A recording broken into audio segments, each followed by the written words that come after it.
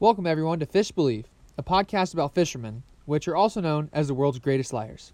I'm your host, Jonah Switzer, and thank you for joining us today. Each week, me and a guest will discuss some of our favorite fishing experiences, and then you, the listener, will get to choose whether you believe us or not. This week, we will be telling our best Sturgeon and Gar stories for part 2 of our Dinosaur episodes series. Joining me is my brother, Isaac Switzer, and he is one of my longest fishing buddies. Welcome, Isaac. How are you? Thanks. Doing well. Well, this is Isaac's first time on a podcast, so he's excited to be with us today, and I'm excited to be talking about Sturgeon and Gar with you. So to get started, we're going to kind of introduce what Sturgeon and Gar are, which some of you guys may never have heard about Sturgeon or Gar, so we're going to introduce them. Sturgeon there's 27 species worldwide, so they're all over the world, and there's 2 species here in America, not 2 species, sorry. There's 2 species here in Indiana, which are the lake sturgeon and the shovel-nosed sturgeon. The lake sturgeon can get absolutely massive. These fish can grow to be 8 feet long and pretty close to 200 pounds, and are some of the longest living fish species on the planet. They can grow to be about 100 years old, and being 8 feet long, they kind of look like a shark in the water. They have really, really big heads, and they actually have these bony scoots. So it's kind of like if you flipped your dinner plates upside down and just like put them along the back of a shark, and basically gave shark like an armor. That's what sturgeon are. Then they have these really big tails that look exactly like shark tails. And then their mouths are on the bottom of their heads, so they kind of feed on the bottom. So they eat crawdads, they eat worms on the bottom and bugs off the bottom, and then they eat any dead fish that they can scavenge. And then the shovel-nosed sturgeon doesn't get that big. The world record is actually 10 pounds, 12 ounces. But, strangely enough, the Indiana state record is 14 pounds, 8 ounces. So I'm not quite sure what's going on there and why the Indiana record isn't recognized as the world record, but I just thought that was a nice little interesting tidbit there. So the shovel-nosed sturgeon doesn't get as big, and they're a little different because it literally looks like they have a shovel on their face, because their face is just so flat and their eyes are on the top of their head. Doesn't it look like they have a shovel on their head, Isaac? Definitely does. They're definitely a lot wider than their sturgeon cousins as far as their nose goes, for sure. Yeah, so their nose is super wide and pointy, and it's just flat. And they're a little more spiny, a little more bony than the lake sturgeon. Lake sturgeon, once they get bigger, their scoots kind of wear down a little bit, just from being 80 years old or 60 years old or however old these fish are. So the shovel-nosed sturgeon they're a lot sharper, and you have to be a lot more careful with them when you catch them. Moving on to our second group of fish we're talking about is the gar. So the gar are pretty darn primitive. They're dinosaurs, just like the sturgeon. I forgot to mention that, but yeah. The gar have been around since the dinosaurs. I mean, they are survival of the fittest, and they have evolved and continue to still live in our waterways and thrive in all of our waterways throughout the country. In Indiana, we have 3 species: the long-nosed gar, the short-nosed gar, and the spotted gar. The long-nosed gar is the one that gets the largest, which a big long-nosed gar is about 50 inches, and the state record is about 22 pounds. So they can get quite large and pretty scary, actually. I mean, if you see a 50-inch fish in the water where you're swimming, and it's super, yeah, it can be kind of frightening. Imagine like one of your little siblings swimming in the water, and there's a 50-inch fish just swimming right next to him. It can be kind of startling. The short-nosed gar and the spotted gar don't get super big, but they can get to be about 30 inches is their biggest. And the short-nosed gar is very like clean, and where it's like pretty grayish brown. But the spotted gars, they're so pretty because they can either be jet black, which is a weird little color morph that they have, or they just literally have spots all over their body, and they're really easy to identify. But they have really short the short nose and the spotted gars, they have really short noses, and the long-nosed gar has just a really skinny long nose. It's almost like a pencil just attached to their face. But what I forgot to mention, and probably the coolest thing about the gar, is their teeth. Well, how can you describe their teeth, Isaac? The which gar? The long nose. Well, I mean, they're all kind of similar. Well, they're not razor sharp as you would think, but they're sharp enough to cut you up, and they don't cut lines super easy. But we've had our fair share of times where, it snaps off on hook's head just because there's so many of them, and it makes it hard to catch them for sure. But they just have their mouth is full of hundreds of them, and they don't really break off too easy either as they get older. So they almost get sharper as they get older. But yeah, it's just tons and tons of sharp teeth in their mouth. It's kind of crazy. You don't really see anything else like that. I honestly wonder how much, if someone took the time to count the amount of teeth in a gar, how much they would come up with. I think that'd be pretty funny to see. Some more stuff about the sturgeon that I forgot to mention that I think is pretty cool. In America, the lake sturgeon that gets really big, they've been almost wiped out, or they used to back in the old days. In the 1900s, they were commercially fished for their caviar, which in a lot of places around the world, sturgeon are still fished for their caviar, and unfortunately you have to kill them if you want to eat their caviar, which the caviar is just the eggs of the female sturgeon. So you'd catch these female sturgeon, and rich people will literally eat the eggs of these fish, and it's a delicacy for a lot of people. So there's a species in Russia that is almost extinct just because they've been fished so heavily for their caviar.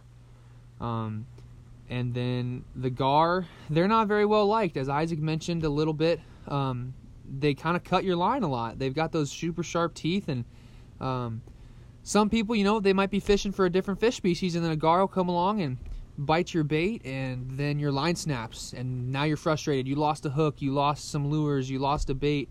It can be frustrating. And when you're fishing for gar, their mouths are so bony, it's really hard to get a hook set. So you might see one, and then you think you're going to catch him, and then he just kind of gets off the hook, and you don't even know why. You think you did everything you could as an angler to get it. But all right, well, with that little brief introduction of what a sturgeon and gar is, I highly encourage all you listeners to look up some pictures of them. They're really, really cool fish species that really haven't changed much over the last tens of thousands of years. So it's really, really cool to see them and to be able to fish for them, and to really, when you catch them, you're holding a dinosaur, which I think is just pretty darn cool. So let's get right to it. We're going to start off telling our sturgeon stories, and I think a good place to start would be my first interaction I've ever had with sturgeon was lake sturgeon. So I did my freshman year of college up in a school in Wisconsin in Stevens Point.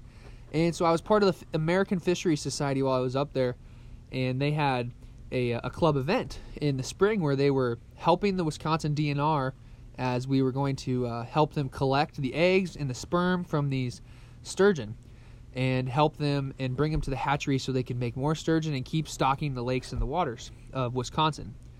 And so we go to this river, and there's a big dam there, and sturgeon are a migratory species. So when they are getting ready to spawn and have babies, they migrate all together in these large schools, and they congregate at this dam because they go up this river. It's actually I believe it's the Wolf River, and it comes out of Lake Winnebago, which is one of the strongholds for lake sturgeon. There's a very high population of lake sturgeon there, which a cool thing to look up would be sturgeon spearing. Actually, there's an old Native American tradition where you spear sturgeon through the ice while you ice fish for them, and it's a pretty astounding sight to see. So I encourage you to look that up. But like I was saying, these sturgeon get stopped at this dam, and so we're there with our school and with the group, and there are just thousands of sturgeon, and these fish are massive. I knew they got big, but once I saw them up close in person, these fish are bigger than me. They're heavier than me, and I was supposed to help catch them and help wrangle them. I was shocked at what we were doing, but it could not have been more fun. So we basically had these giant nets, and like when I say these fish are everywhere, I mean these fish are everywhere. These 5-foot-long fish are just swimming in like 10 inches of water, and it's just crazy because they do this every year.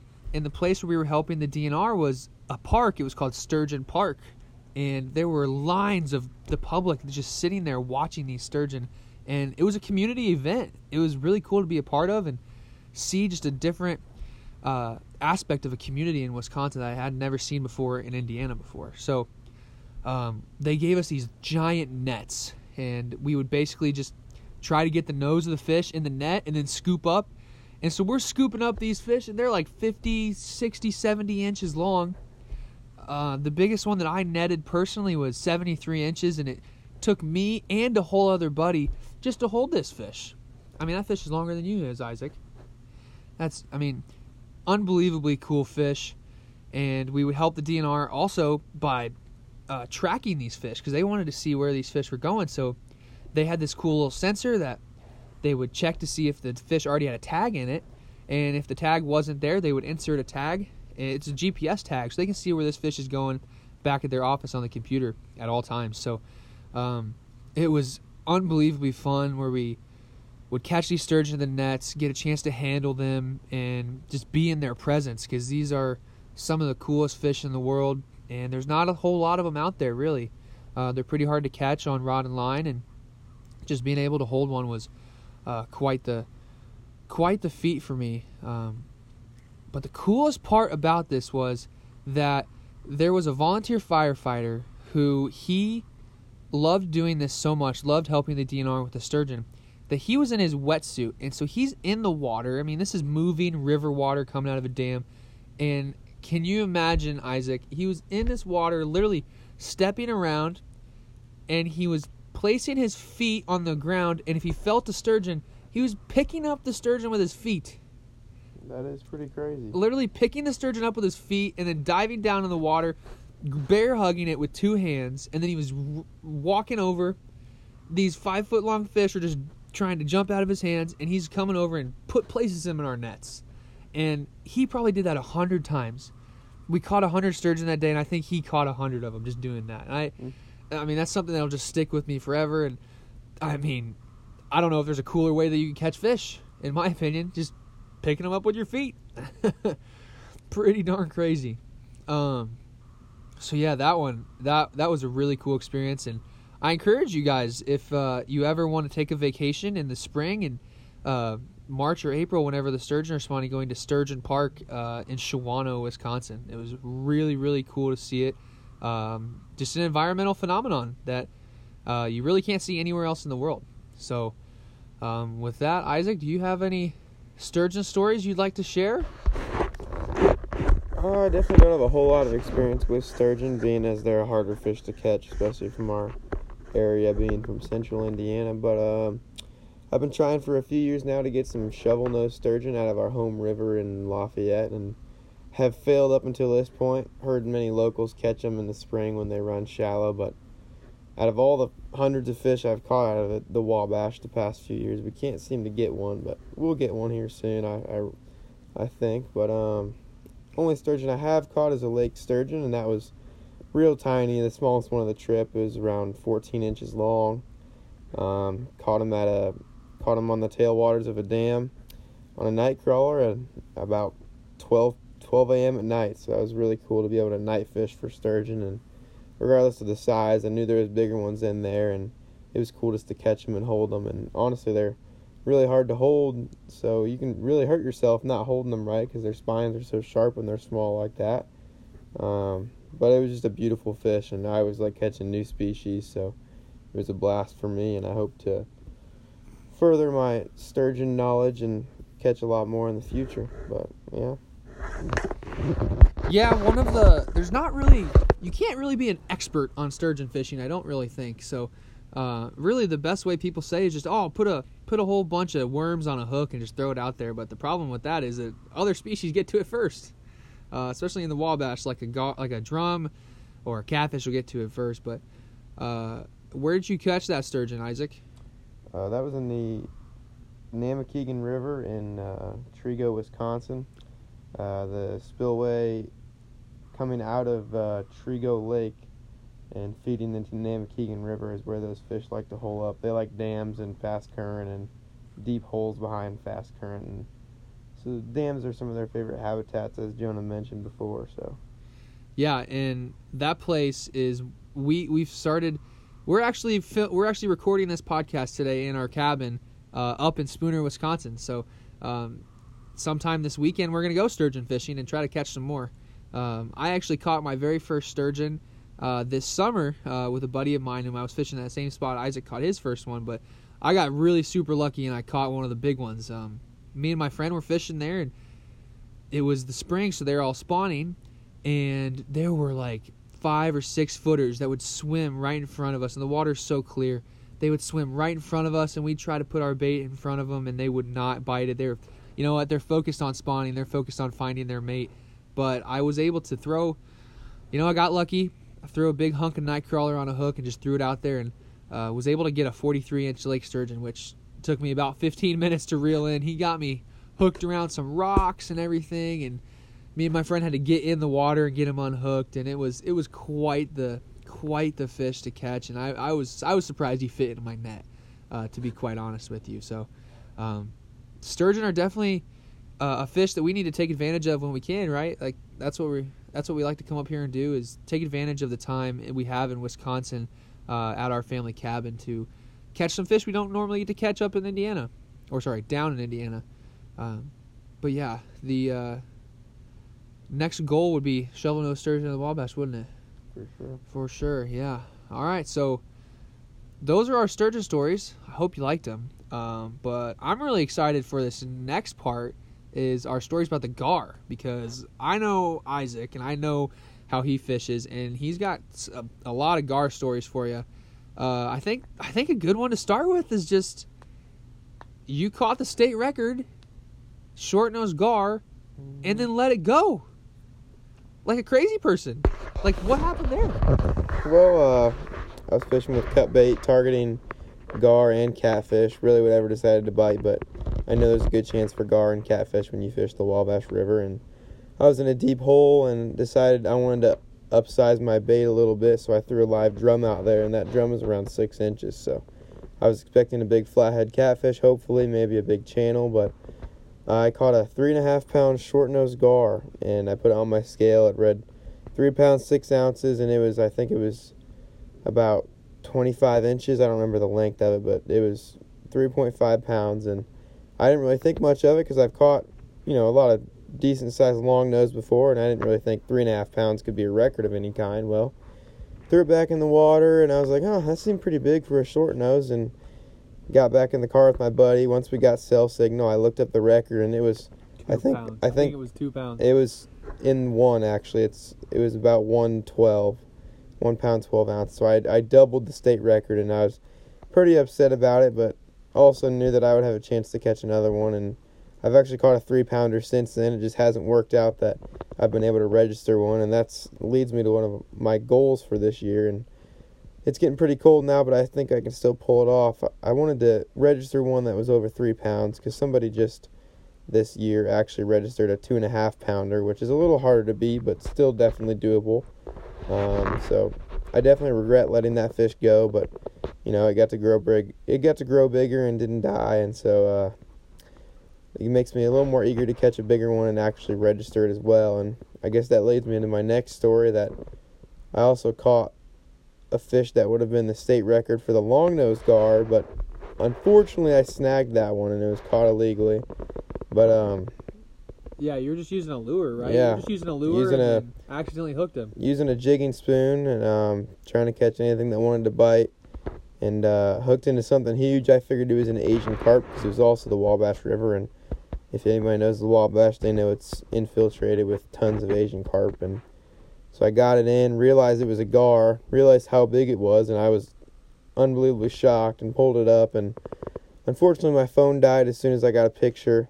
So you I got one picture. It's pretty grainy, but you can tell it's almost as tall as me. And I put it on the scale, and it was 26 pounds, which was unreal. I knew that was a record, but obviously the Indiana state record's 22. 22 pounds, so I upped that record as well, but I didn't catch it in the mouth. It didn't go from my lure, so I knew that wouldn't count anyways, and I was not about to lie about that. But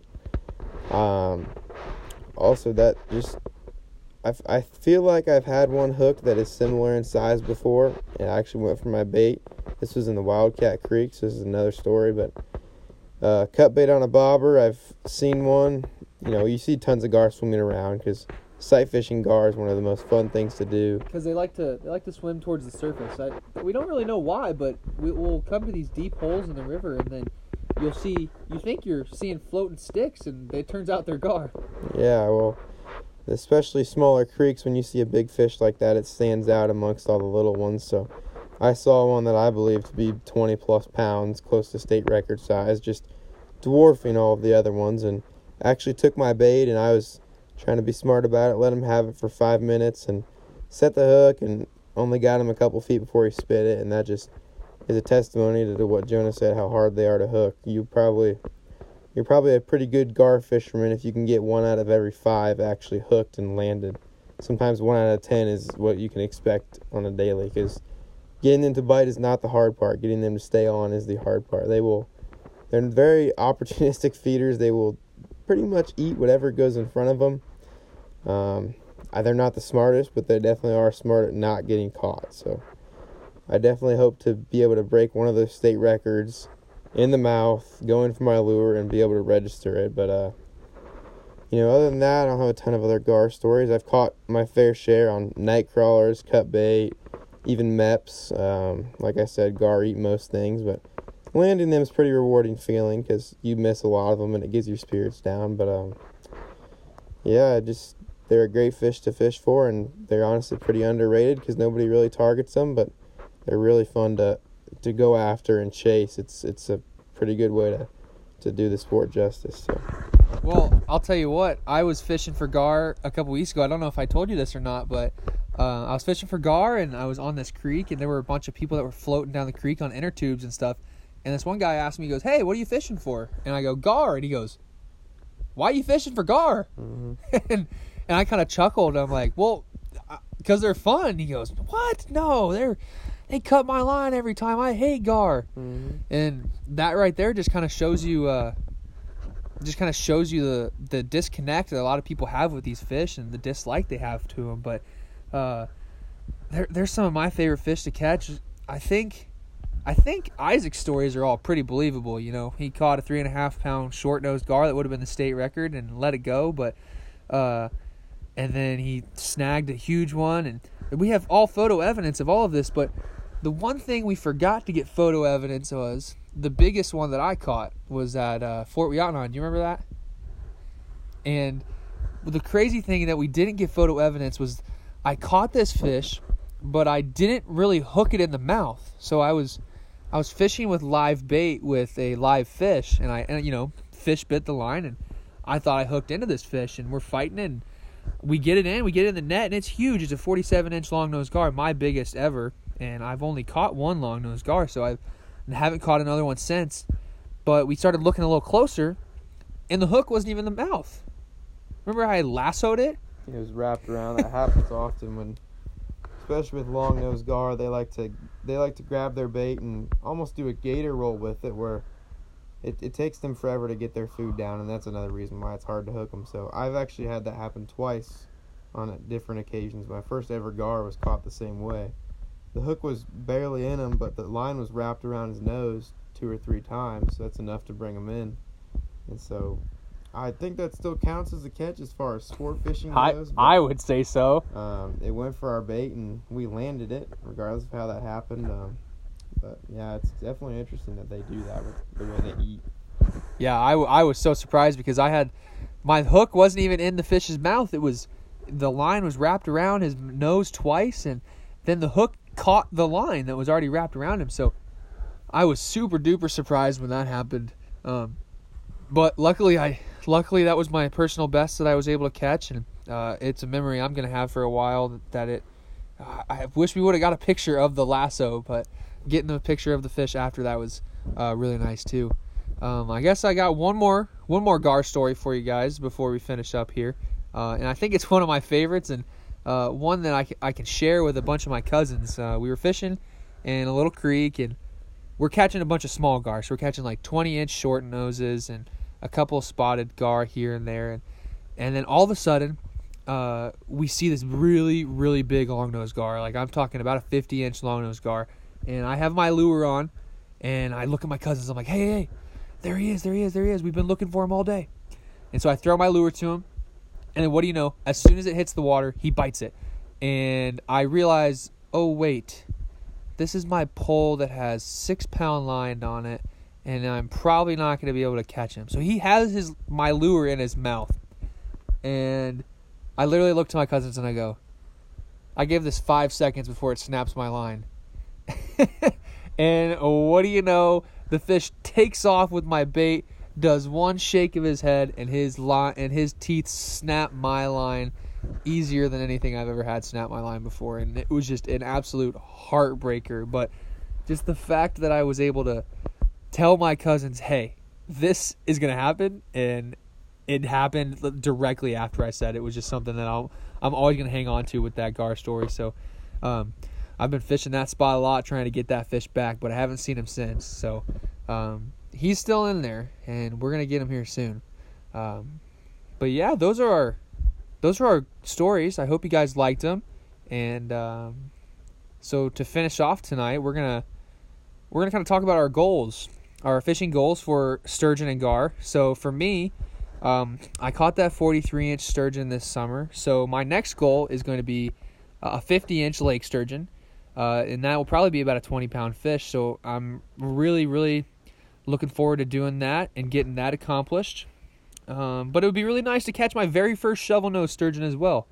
And that's something that we've been trying to do in the Wabash River, which they actually there's kind of a good population of them there, but it's really hard to catch them because the other fish will get to the bait first. So I'm really looking forward to getting a shovel-nosed sturgeon.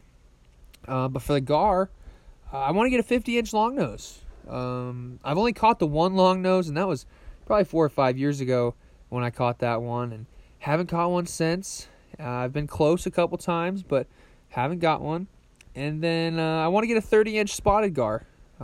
There's been some big spots that we've caught this summer. I caught a 26-inch spotted gar this summer, and I want to try to get a 30. I think that'd be a really cool fish, and just the spotting and the coloring of spotted gar is just so pretty. And I think having a fish that big with that kind of coloring would be really, really beautiful, and it'd be a really cool goal to accomplish. Isaac, what about you? What do you have for goals for sturgeon and gar? I would definitely just say that I'd like to catch a shovel-nosed sturgeon. It would mean the most in my home river, just because I've been trying for it for a while. And as far as sturgeon go, I'd obviously like to catch a bigger lake sturgeon. Maybe I can get that done this weekend, hopefully, if all works out. As far as gar go, I think I definitely want to catch my first spotted gar. I've been trying for that for a while. I've hooked a few and just unfortunately haven't been landing them just because of how difficult it is. But I know where to go to find them, and hopefully before it gets too cold I can get on a couple, or wait until the spring even. And then, like I said, I just like to register a state record. Even I don't really have a preference if it's a long nose or a short nose. Both are impressive. And I just say overall just try to hone in on our skills and figure out the best way to increase our hookup ratios. So I think that's definitely important. Other than that, that's about it for me. Yeah, absolutely. I think just, fishing is such a trial and error sport. You got to see what works for you and see what the best way of doing it and best way to go about it is. So I think that would be a good overall goal for me as well, not having those, the size goals for the fish, but a good overall goal would just be figuring out the best way to catch them that works for us. So with that concludes our episode today. So thank you so much for joining us today. Thank you to Isaac for bringing your expertise and your knowledge and all your stories. I think that is a lot of your stories really helped us today. So next week we're going to be talking about our whiskered friends, the catfish, and hopefully Isaac will join us again next week. We're going to maybe try to get another friend to join us and see if we can get some of his stories too. So you heard our fish stories this week. Do you believe us? See you next week on Fish Believe.